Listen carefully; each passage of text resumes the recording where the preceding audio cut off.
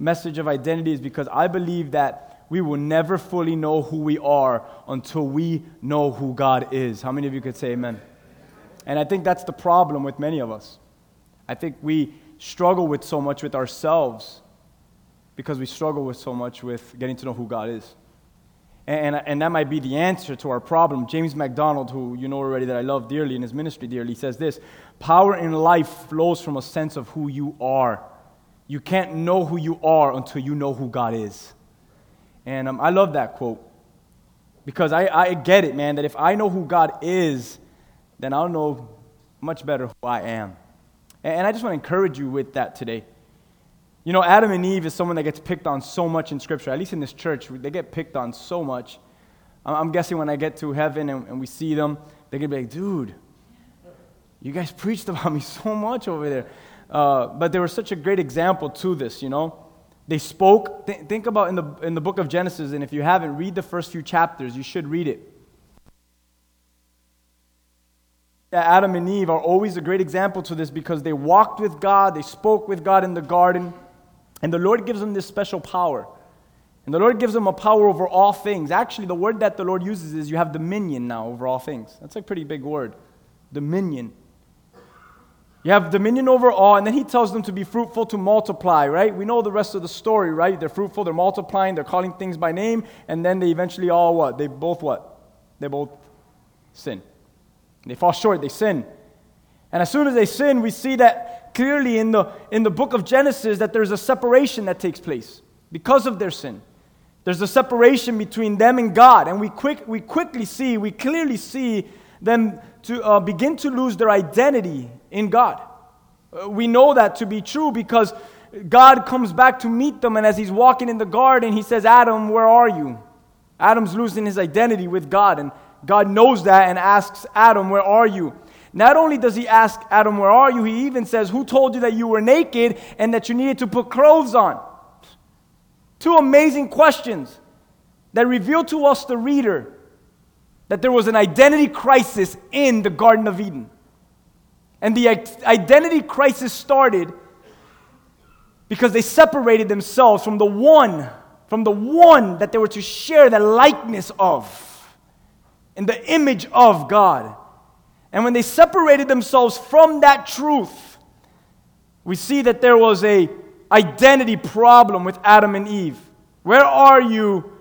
Why do you need clothes on?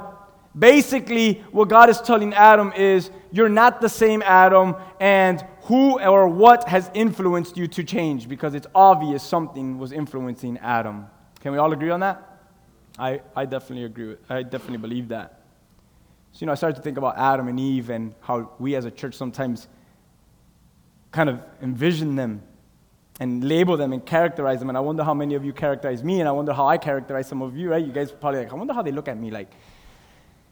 And I wrote this down, and I want to make sure you understand this, that your struggle should never be your identity. You should write that if you struggle with something. That should not be your identity. Your sin is not your identity. Your failure is not your identity. Your past is not your identity. And people who influence you are not your identity. Amen? There's only one, and we're going to get to that. Because the truth is that you will continue, and I will continue, we will continue to fall short in finding who we are if we try to find it in everything or in anything else rather than God. We're going to fall short. And Adam and Eve lost their identity because they turned away from God. And I've recognized that when I start to turn a little bit from God, it just scrapes off pieces of who I am. My identity begins to be lost. And I start to recognize, and I say, how many of you said this to yourself? This is not who I am. Because this is not where you should be. And I've seen that in my life where when I'm not who I am, it's because I'm not where I'm supposed to be. So I need to go back to God to become the person that I was always created to be, because true identity in me is found in God. So to answer this question, who do you think He is? It's so important. It's so important in our lives as we grow. If you can, write this down in your notes. When our relationship with the Lord breaks down, then our identity begins to break down. That's the obvious. So when relationship with God goes sour, our identity begins to turn sour. Because you heard me just say that our true identity is only found in God. And God reveals this to us. And if you're taking notes, it's in Genesis 1:26. I'm not making it up. Genesis 1:26.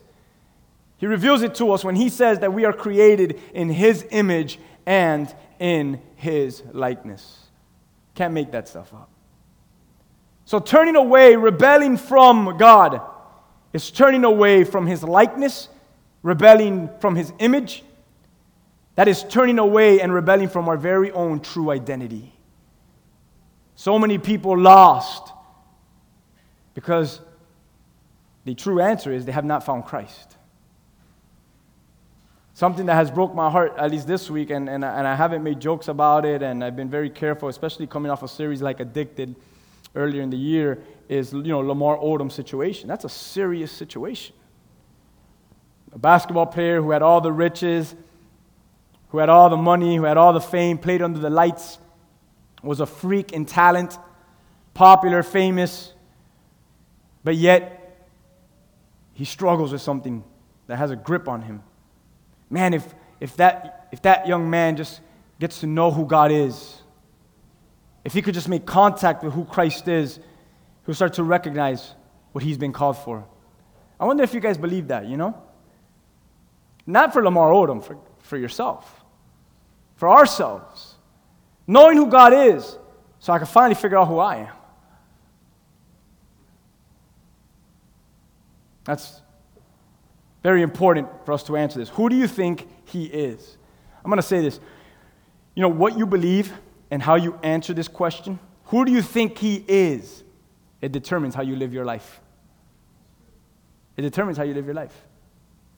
Because God's holy, so you're called to live what? You see, when you know God's holiness, you live in God's holiness. When you know God's goodness, you live in God's goodness. When you know God's love, you live in God's love. You see, who do you think he is? Determine how you believe this and how you answer this. It will show how you live your life. One person says, how I identify myself determines how I approach life. And the truth is, it's not necessarily how I identify myself, it's who I identify myself in. And that's what it's all about. I started to think about the book of Matthew, and you've heard many of these passages, you've heard it before here. And in Matthew, Jesus is speaking to his followers. He's speaking to his disciples. And in Matthew chapter 16, verse 13, it's a very important passage.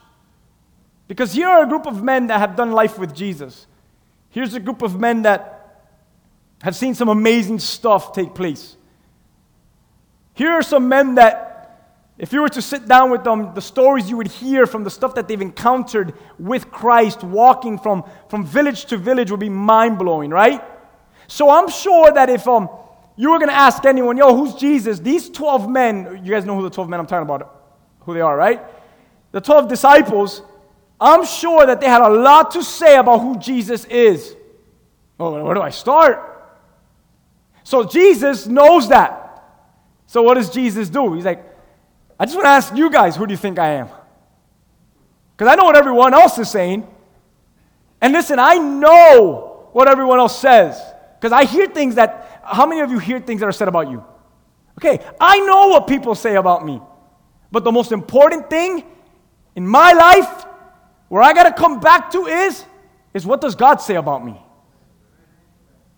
So here's Jesus, and he looks at the 12 disciples, and he wants to make sure that they understand who he is. Because that's the most important thing in their lives at this point of their ministry, right? If these are 12 men that are going to change the world, if these are 12 men that are going to start the early church, well, 11 and the 12th one will be added later. But if these were men that were going to do some amazing, miraculous, mind-blowing things, they needed to know one answer before they started their ministry. And the answer to the question was this: who am I? And if those 12 men could not answer who Jesus was, how will they ever change the world with their lives? Because at the end of the day, that's what it all comes down to. This question that Jesus asks them, who do you say that I am? Because who you say that I am determines the way you live your life. Come on, church. Who do you think he is? I hope you guys could change it by the end of the service. That's not who I think he is. It's who I know he is. That's why I put think in it, because I want you to change that word think. Because I've had so many conversations with people, and it's why I think, what's think? You can't risk thinking things about God. You can't think risking things about eternity. You can't like, oh, I think it's like, no. You better get to a place in your walk where you better know who God is. How many of you can say amen? So here it is. Let's read the passage. Let's the Bible be the Bible. It says, when Jesus came to the region of Caesarea Philippi, he asked his disciples, here it is, guys. Watch what he does here. He says, who do people say that I am? Who do people say that I am? So they began to reply. Say you're John the Baptist, others say you're Elijah, others say you're Jeremiah, some say you're some of the prophets. And so Jesus now, he's like, okay, that's not really what I wanted to ask you, right? He was kind of just prepping them up for the main question. And in verse 15, he turns to them again, he asks them, but who do you say that I am? Who do you say that I am? See, I know what everyone else says, but there's going to be a time very soon where I'm going to preach a message and hundreds will start following me. And I'm going to turn around and only you 12 are going to be left. So if you 12 are going to be left in following me, I need to make sure you know the answer to this question. Who do you say that I am? Church, who do you say God is? Who do you say? So you know who kind of steps up, right? Peter. Verse 16, it says, Peter stands out and he's like, you are the Messiah. You are the Son of the living God. And Jesus looks at Peter and he says, you are blessed, Simon, son of John, because my Father who's in heaven, look what it says, he has revealed this to you. I underline this right here. You did not learn this from any human being. God revealed this to you. No human being influenced you to believe this. This was something that happened between us right here. It wasn't something that happened between man. And then he says in verse 18, so I say to you, Peter, which means rock, upon this rock I build my church, and all the powers of hell will not conquer it. And I will give you the keys of the kingdom of heaven. And whatever you forbid on earth will be forbidden in heaven. And whatever you permit on earth will be permitted in heaven. This is an awesome passage. He wanted his disciples to know for themselves who he was. Now who others influenced them to believe he was? Because the Pharisees and the Sadducees and the religious leaders and many other Jews were saying a lot of things about Jesus. And they wanted to make sure that however they answered this, it wasn't by what everyone else was saying. Like I hope that the Jesus that the church knows is not just the Jesus that the pastor is preaching. Come on. It goes deeper than that. It's stronger than that. And that's what Jesus wants to make sure that they get, that they understand. Not who others influence you I am, but who do you say for yourself that I am? And I wrote this down in my notes. Church, who do we say he is? Like, who do we think he is? Or let's change the word. Who do we know he is? Because Peter's answer to Christ comes from what? A revelation. And it comes from a revelation of God in his heart. And Jesus shows us that in the passage where he says, wait, man didn't show you this, but God, the Father, has revealed this to you. So it came from a revelation of God. And one of the things that we see here is that Peter finds his own identity. Everyone say, Peter found himself. Say that. Say it one more time. Peter found himself. Okay, I want you to catch this in this passage. The only reason why Peter found his true identity is because he finally identified who Jesus Christ was. Peter found himself because he found Jesus. That's it. He found Jesus. And we see this in this passage here. He finds his identity. He finds who Peter is by identifying Jesus, by knowing who Jesus is, by knowing who he is. And because of this factor of identity and finding his identity and knowing who he is in Christ, look what Christ tells Peter. Now Peter would be able to experience heaven, not just heaven, but also experience heaven's power on earth. Isn't that amazing? Isn't that amazing that you could pray for someone and what you're praying for could happen? Isn't that amazing that you could believe in the Word of God and what it says about tithing and that the things that it says is going to happen, it happens?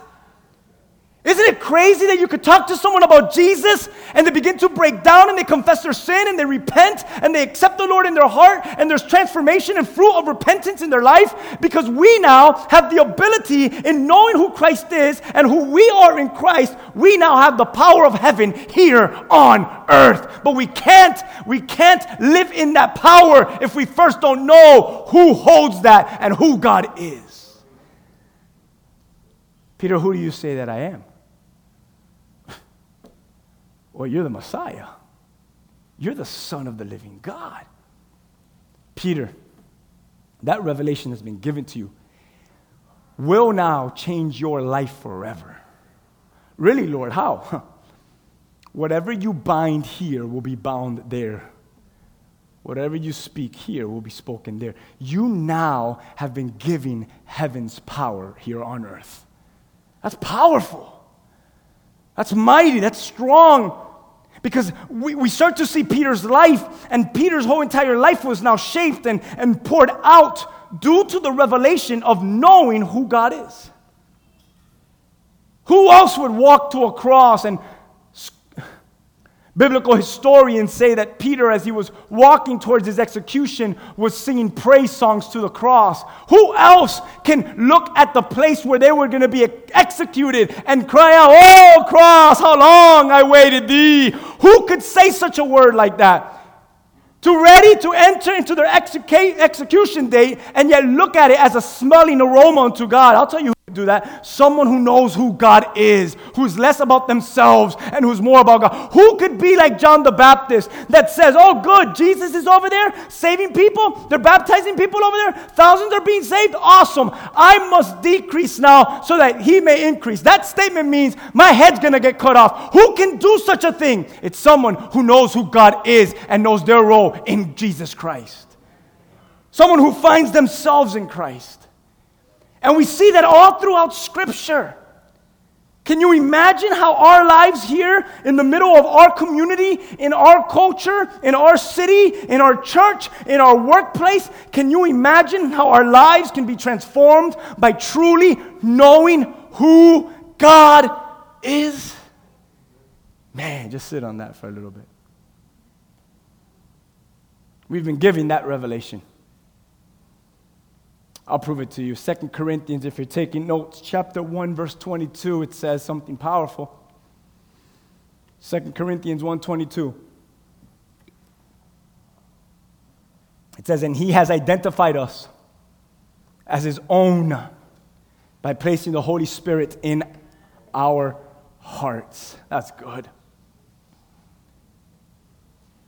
That's good. "Lord, transform me." And the Lord's like, "Then know me. Know me." "Lord, change me." And God's like, "Come know me." "Lord, do this." And he's like, "Come know me." I wrote this down so you could write it down after I wrote it down. Here it is. Ready? When you learn who he is, it begins to change what you do. When you learn who he is, it begins to change what you do. You could write that down. And once you're finished writing that down, go to Luke chapter 17. I believe you're going to be blessed yet again by this passage. Luke chapter 17, and put your eyes on verse 11 with me. Once you're there, can you just shout an amen so I can know when to start? Luke 17:11. When you learn who he is, it begins to change what you do. Hey, can you say that with me? When I learn who he is, it begins to change what I do. One more time, come on. When I learn who he is, it begins to change what I do. That's right. Believe that for yourselves. Believe that. Luke chapter 17. Guys, catch this with me. Let's just read the passage together real quick. Ready? Well, just not together. That'll be weird. But here we go. I'll read it to you. Follow along. It says, now it happened as he went to Jerusalem that he passed through the midst of Samaria and Galilee. And as he entered a certain village, there he met 10 men who were lepers. Everyone say 10, 10. 10.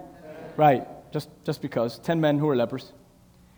And they stood afar off. I like that. Say afar off. Yeah, they were at a distance, right? They were far. They weren't close by. They were afar off. How many of you have been afar off before? How many of you have just been like, God? Where? Afar. From a distance. Someone was like, binoculars. Yeah, I've been there. Can't even throw a rock. Can't even throw a stone and hit them from where I'm at. Love how the passage is very careful with its words, and it wants the reader to know that, hey, these lepers were afar, at a distance, separated, outcasted, okay? Pushed away. They were not accepted people. They were not people that were normally drawn in. They were not part of that norm of that culture of this day. They were afar off. Ever felt that way? Ever felt that way spiritually? Just, man, what language are you guys speaking? I'm so far from everyone in this place. I'm just at a weird place in my life. So as he entered the city, it says he met there with these 10 men who were lepers who stood afar off. Verse 13 says, and they lifted up their voices and they began to say, Jesus, Master, have mercy on us. So when he saw them, he said to them, go show yourselves to the priest. So it was that as they went, they were cleansed. And one of them, when he saw that he was healed, everyone say one. How many did we start with? How many did we end up with? We did math, right? How many left them? Yeah. It's just the faith for you. It's just the way Christianity rolls for you. 10. 10 were cleansed, 10 were healed, 10 were touched. How many of you are touched today? I wonder how many of you will be that one that says, yeah, but my life is going to be different because of today. You see the difference? See the difference? See the difference? We could all raise our hands and say, me, Pastor, I got this, man. This thing is rocking my heart. But maybe there's that one of you that'll be like, no. I'm coming back to the feet of Jesus forever. Like this stuff is going to change me for the rest of my life, the things that you're saying today through the Word. So one comes back. We had 10. 10, we sing a song with Jackson, 5 little monkeys jumping on the bed. One fell down and bumped his head. Mama called the doctor and the doctor said, no more monkeys jumping on the bed. 4 more monkeys jumping on the bed. One fell down and he bumped his head. Mama called the doctor and the doctor said, 3 more monkeys jumping on the bed. One fell down and Mama called the doctor and the doctor said, are you noticing what's happening? 2 more monkeys jumped on the... You know how the song ends up? There's 1 monkey now jumping on the bed. There's 1. That song in that book is almost biblical. It's almost biblical. It's like the church started so good. Everyone was on fire for God and 1 monkey left. Where did everyone go? I'm the only one. He bumps his head too and the bed stays empty. The mom's like, everyone go to sleep with bruises on their heads. It's a mess. It's kind of like the faith, right? It's kind of like the walk with Christ. It's like, get back on the bed. Get back to your call. Get back to what God anointed you to do. But I fell down and bumped my head. And Mama called the doctor. 10 lepers were jumping on the bed. Guys, 1 comes back and says, you healed my head. 1 comes back and says, you did something to me. This is so amazing. And look what happens here. Ready? Show yourselves to the priest. And so it was that as they went, they were all cleansed. Everyone say, all 10 were cleansed. Say that. Yes. And one of them, he saw that he was healed. Everyone say the next word with me. Ready? Returned. Point number 1, he returned. And with a loud voice, point number 2, glorified. So he returned. Oh man, I got you all. Whoa, let's sing the song again. Number 1, he returned. No, say returned. Number 2, he glorified. Number one, he returned. Number two, he glorified. He came back and did what? And he did what? Guys, there's about 4 more, so you got to get with this. He returned and he glorified God. Where are the other 9? Definitely didn't return. Definitely didn't glorify. One returned, one glorified, and it doesn't end there. You thought, oh man, that's good enough. Go back home. Let's say it's good. No, listen. Just returning and glorifying wasn't enough for him. Let's keep going, because this is so good.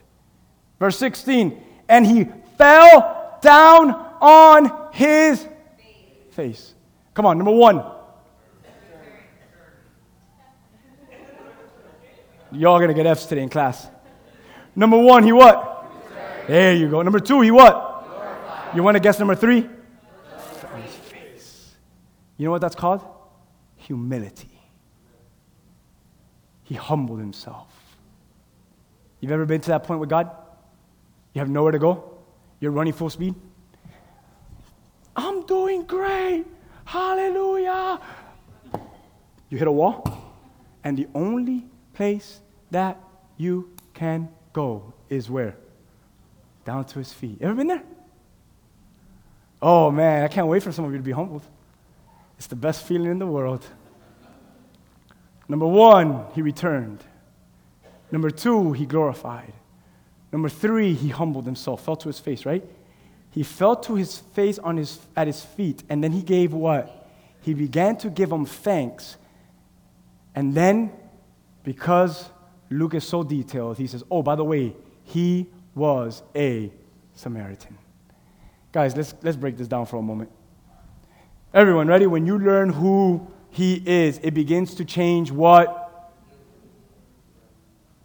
It begins to change what you.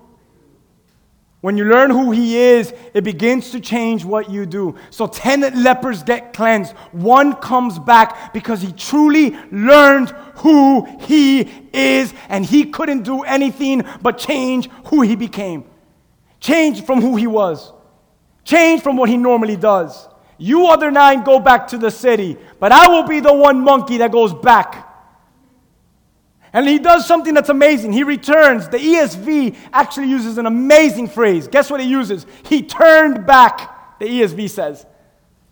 Not only does he return and turn back, number 2, he begins to glorify God. Number 3, he falls down on his face in humility. And then number 4, he begins to give him thanks. He's filled with thanksgiving. But it all started with returning, with turning back. Do you want to know what that phrase represents? Repentance.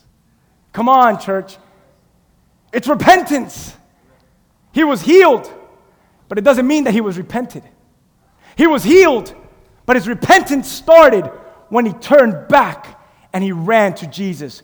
Showing a life of true repentance is living at the feet of Jesus. And he runs back to Jesus. He turns back to him. He returns, shows repentance. Do you know that everyone in the New Testament stresses the word repentance? Can you say that word with me? Repent. Repent. Peter in Acts chapter 3:19 is speaking to a multitude. Guess what he tells them? Now repent for your sins. Look what he uses next. And turn to God. Because repentance is not just the wordage. Repentance is not just a prayer. Repentance is not just getting healed. Repentance is a lifestyle that constantly turns back to be with God. True repentance is living in the presence of Jesus. Come on, church. That's true repentance. True repentance is over here. The person that got drunk and you see him at the party again next week and is drunk again, they never repented. Because if they repented, they would live at the feet of Jesus. Come on, true repentance. So he turns back and he's repented. Peter says, now repent your sins and turn to God so that your sins will be wiped away. When Jesus started his ministry after being tempted in the wilderness, guess what he began to preach? Matthew chapter 4, verse 17. Want to take a guess? Repent. Repent of your sins. But it doesn't end there.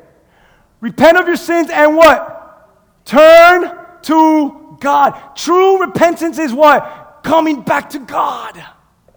Turning to God. 10 lepers jumping on the bed. How many truly repented? Come on, church. 1 came back. 1 returned. 1 turned back to God. Repentance. So Jesus says, hey, repent your sins, turn back to God, for the kingdom of heaven is what? Is near, it's at hand. Isn't this good? Are we learning today? This is good for my heart. I hope it's good for your heart. So John the Baptist begins to preach in his ministry, and he tells all the... Who better to tell to repent to religious leaders? Because we need to be told to repent too, right? So he tells the religious leaders in Matthew chapter 3, verse 8, therefore, bear fruits worthy of, guess what he says. Bear fruits worthy of repentance. Church, here it is, ready? When you know who he is, you live a life of constant repentance. Point number 1. Point number 1. You're not too prideful to say, dude, I screwed up. You're not too prideful to say, I repent, Lord. You're not too prideful to say, Father, forgive me, huh? Turn back. So when you know who he is, you live a life of constant repentance. Or, listen to what I wrote here. I don't know if this means anything to any of you, but listen to this. Our sin draws us away from God. Yes? But our repentance of that sin draws us what? Closer to God. And that's the truth that we have to live by. I love this quote. Just soak it in. Ready? Look at this quote. People on earth hate to hear the word repent. They do. Who the heck wants to know repent on earth? People on earth hate to hear the word repent. But those who are in hell, they wish they could hear it just one more time. Just one more time. We're on earth and we're like, repent, no, don't preach that here. And people are screaming in hell, just one more chance to repent. Just one more. Number one, church. Number 1, he returned. So everyone say repent. If you know who God is, number 1, you live a life of repentance. Does everyone agree? We have 10 lepers. 1 comes back. Let's go back to the story. What's the second thing he does? Come on, easy pop quiz. What's the second thing he does? He glorifies God. Do I even have to get into this message, into this point? What does 1 Corinthians chapter 10, verse 31 tell us? 1 Corinthians 10:31. Therefore, whether you eat, whether you drink, or whatever you do, guess what that covers? All of your life. Everything of your being. Whatever you do it all for the what? Man, that's good. For the glory of God. It reminds me of John Piper's famous quote, which I share here a lot. Love Piper. God is most glorified in us when we are most satisfied in him. Find that place. Find that place in him where you're fully satisfied once and for all. Find that place in him when you get to know who he is. Be that one leper that finally comes to him. Be satisfied at his feet and be satisfied in his presence. And when you are most satisfied in Christ, God is most glorified in us. When we know who he is, it should satisfy us. Satisfy us to do what? To glorify him in all that we do. It shouldn't be a burden to glorify God. If it is, we might not know the same God. But man, it's an honor to glorify him. With your tithes, with your prayers, with your life, with your family. With all that you do, it should satisfy you, us, the church, to glorify him. And in that very truth right there, that's where he is most glorified in us. How many of you could say amen? Amen. Number 1. You guys are failing. Number 1. Return. Right? Repent. Return. Number 2. What's number 3? He fell on his face. Everyone say humility. I used to love that song we used to sing back in the days. Humble yourself in the sight of the Lord.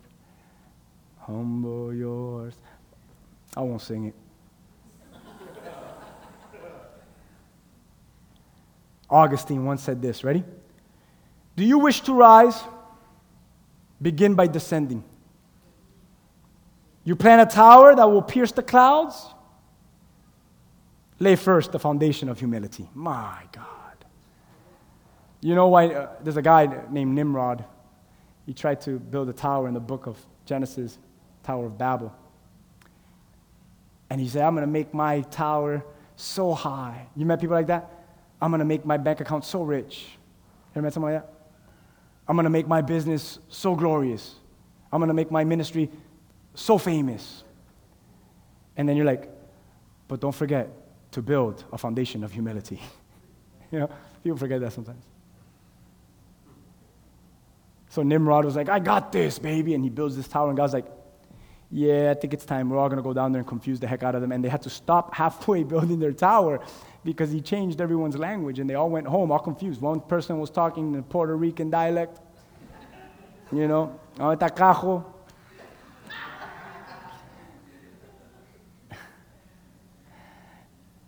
And everyone was like, what language is that? Everyone was so confused. They stopped building the tower. And I see the story behind that. Because God is like, how do you expect me to honor something that was first not built on a true foundation? Man, I could just preach on this right now, but I don't want to do that because I have so many other points. But how can we build something so beautiful if what we're standing on it's not the proper foundation? So people get married, they get divorced. People get a job, they get fired. People make money, they go bankrupt. You know what I'm saying, right? You get it? God, where were you? He's like, I was still whispering at you from the foundation saying, what are you doing up there? We're not even done down here. That's where I've been. How the heck did you get to the 15th floor? Well, I'm still working on your foundation. You're like, well, God, I have other things to do. And God's like, well, son, I know you're on the 15th floor and it looks great from the outside, but what you don't understand, that this right here is the most important part of your building. You know, there's two people that built their houses, right? The Bible says that one built his house on the sand, one built his house on the rock, and there was a storm, and the rain came, and the wind comes, and everything starts to blow the houses, and the one that was built on sand, it just great was its fall. It crumbled. You want to know why a house was destroyed? It was built on sand. You and I know very well that no matter how beautiful the house is, if it's built on sand, you're not going to move into the house and put any kind of down payment on that house. Because the first little storm in Miami, the rainstorm is going to just collapse that house. But the Bible says that the second house was built on the rock, and when the same storm came, when the same wind came, when the same rain came, man, that house stood. They were both beautiful houses, but only one, in its core, in its depth, in its foundation, it was founded in truth. And no matter what comes, when your life is built on its truth, nothing can destroy God's absolute truth.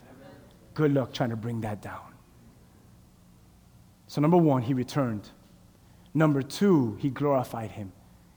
But number three, don't ever forget this, he humbled himself at the feet of Jesus. I got to get the foundation right, the leper said, that was jumping on the bed. You know, I think of King Darius, when in his pride he made himself to be a god, and he threw God's anointed Daniel in the lion's den. You've ever heard that story? Have you ever heard of Daniel in the lion's den? Anyone? One of you? It's okay. He didn't follow his orders, but then later on he becomes humbled. Let me just read this for you because I don't have time to get into all this right now. I'm really just loving this message, so I want to take my time, but I want to fly through this part.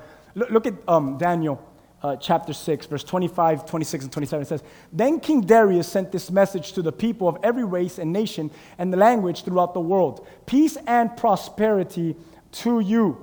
Verse 26, I decree that everyone throughout my kingdom should tremble with fear before the God of Daniel, for he is the living God, and he will endure forever. His kingdom will never be destroyed, and his rule will never end. Amen. Now, a couple hours before this, it wasn't amen. He threw Daniel, our brother in the Lord, into the lion's den to die. Daniel did not die. God shut the lion's mouth. When he saw that, he said, oh my God, everyone, stop what you're doing. Serve Daniel's God. From this day and forever, he is the one true God. Get rid of my idols. Stop serving me. Stop worshiping me. Worship Daniel's God. You want to know what he was? He was humbled. His foundation was broken. So he told everyone, look at verse 27. Daniel's God, he rescues and saves his people.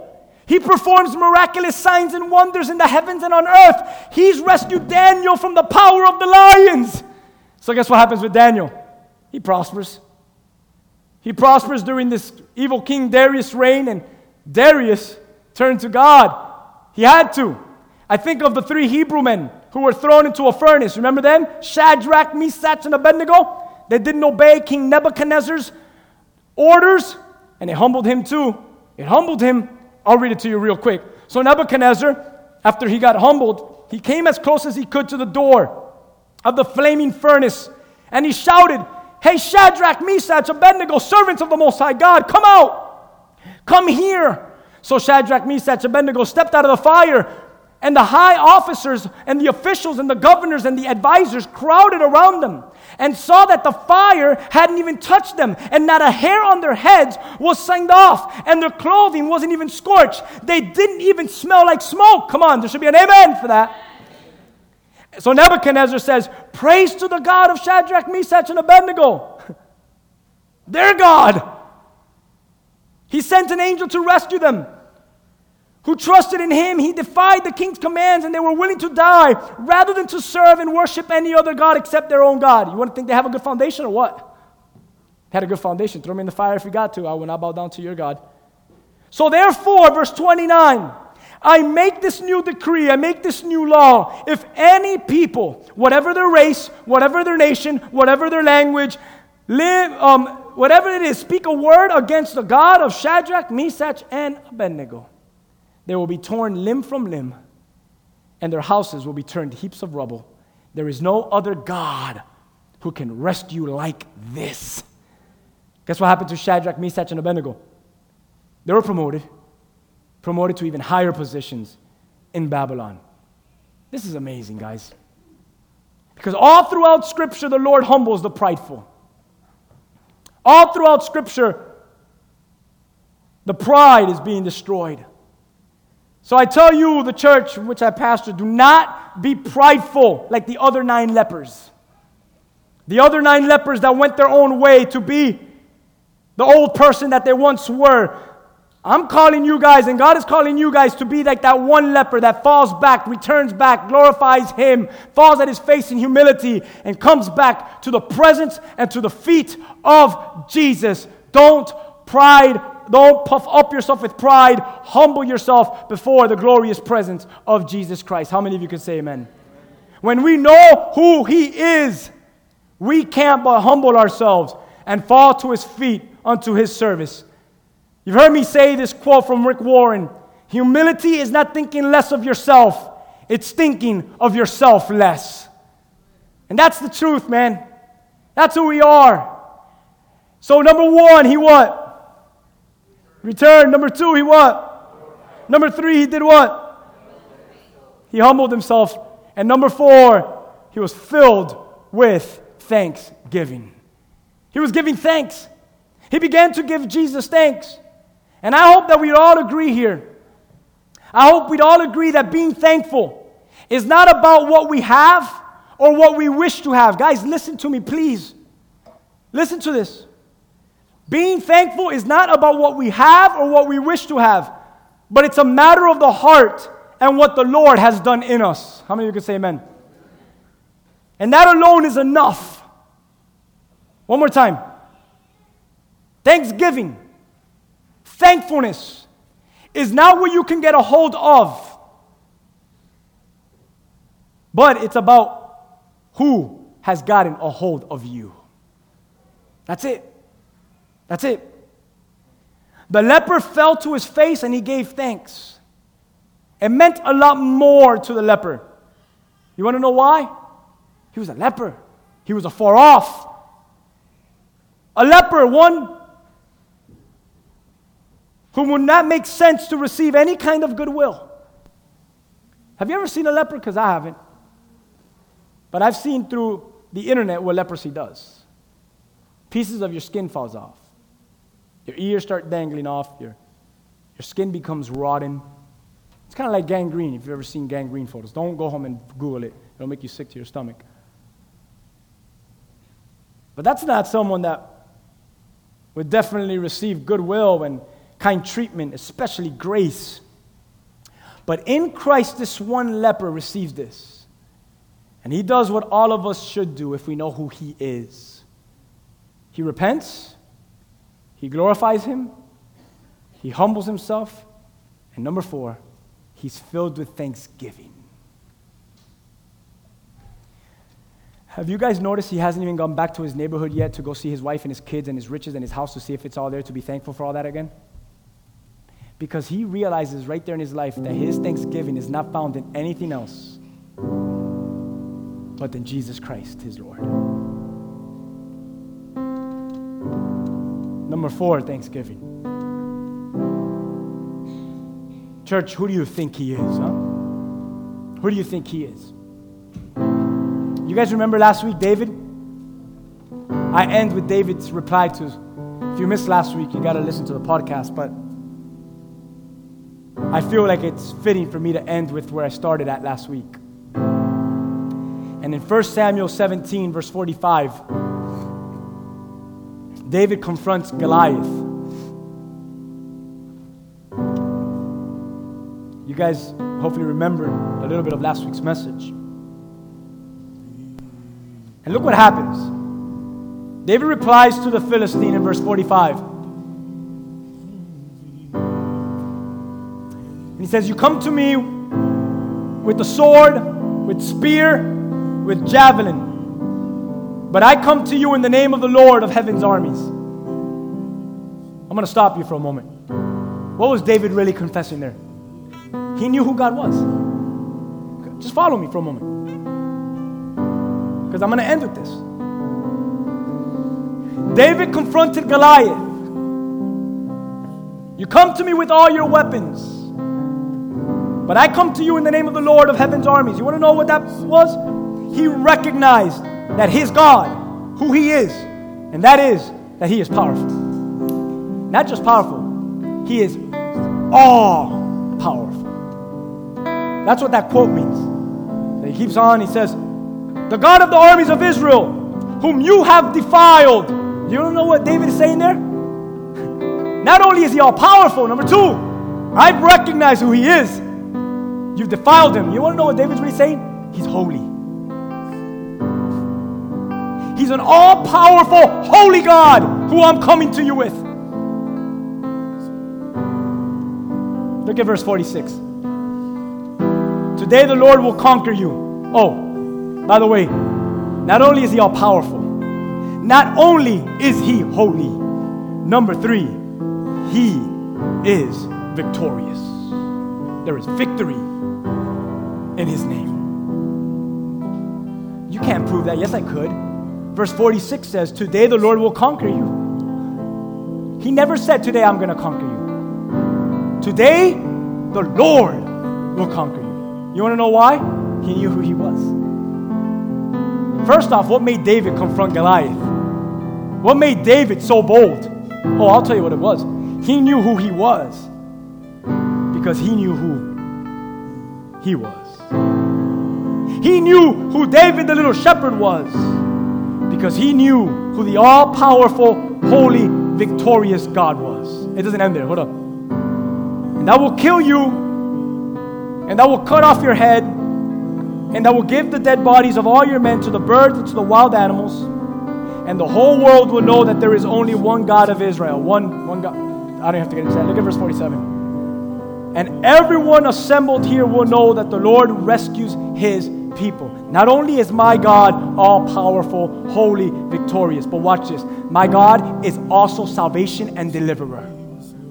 You know why David could say that? Because his very own hands fought lions and bears. He's seen God's deliverance. He's seen God's salvation. It doesn't end there. The Lord rescues his people, but not with sword and not with spear. This is the Lord's battle. What is he saying there? Oh, the God that I know, he's sovereign. This is his battle. He's sovereign. Notice the theology behind David. Notice the theology behind how he's confronting Goliath. This is the Lord's battle. He's sovereign. And He will give you to us. He's also a God of prosperity. What theology David had. My God is all powerful. My God is holy. My God is victorious. My God is salvation and deliverer. My God is sovereign. My God is prosperous. You're done today. Those are just to name a few things. And maybe as we read this, you caught some more stuff. But it led David to do the unthinkable. It led David to do the ridiculous. It led David to do what is uncommon, church. David believed that he could, not because of who he was, but because of who God is. How many of you could say amen? He knew who he was because he knew who God is. David believed the impossible because he knew the God that makes all things possible. And I end with this. Stand before others like David because you kneel before Jesus like the leper. That's it. That's it. Stand like David because you kneel like the leper. And you're going to have a good life in Christ.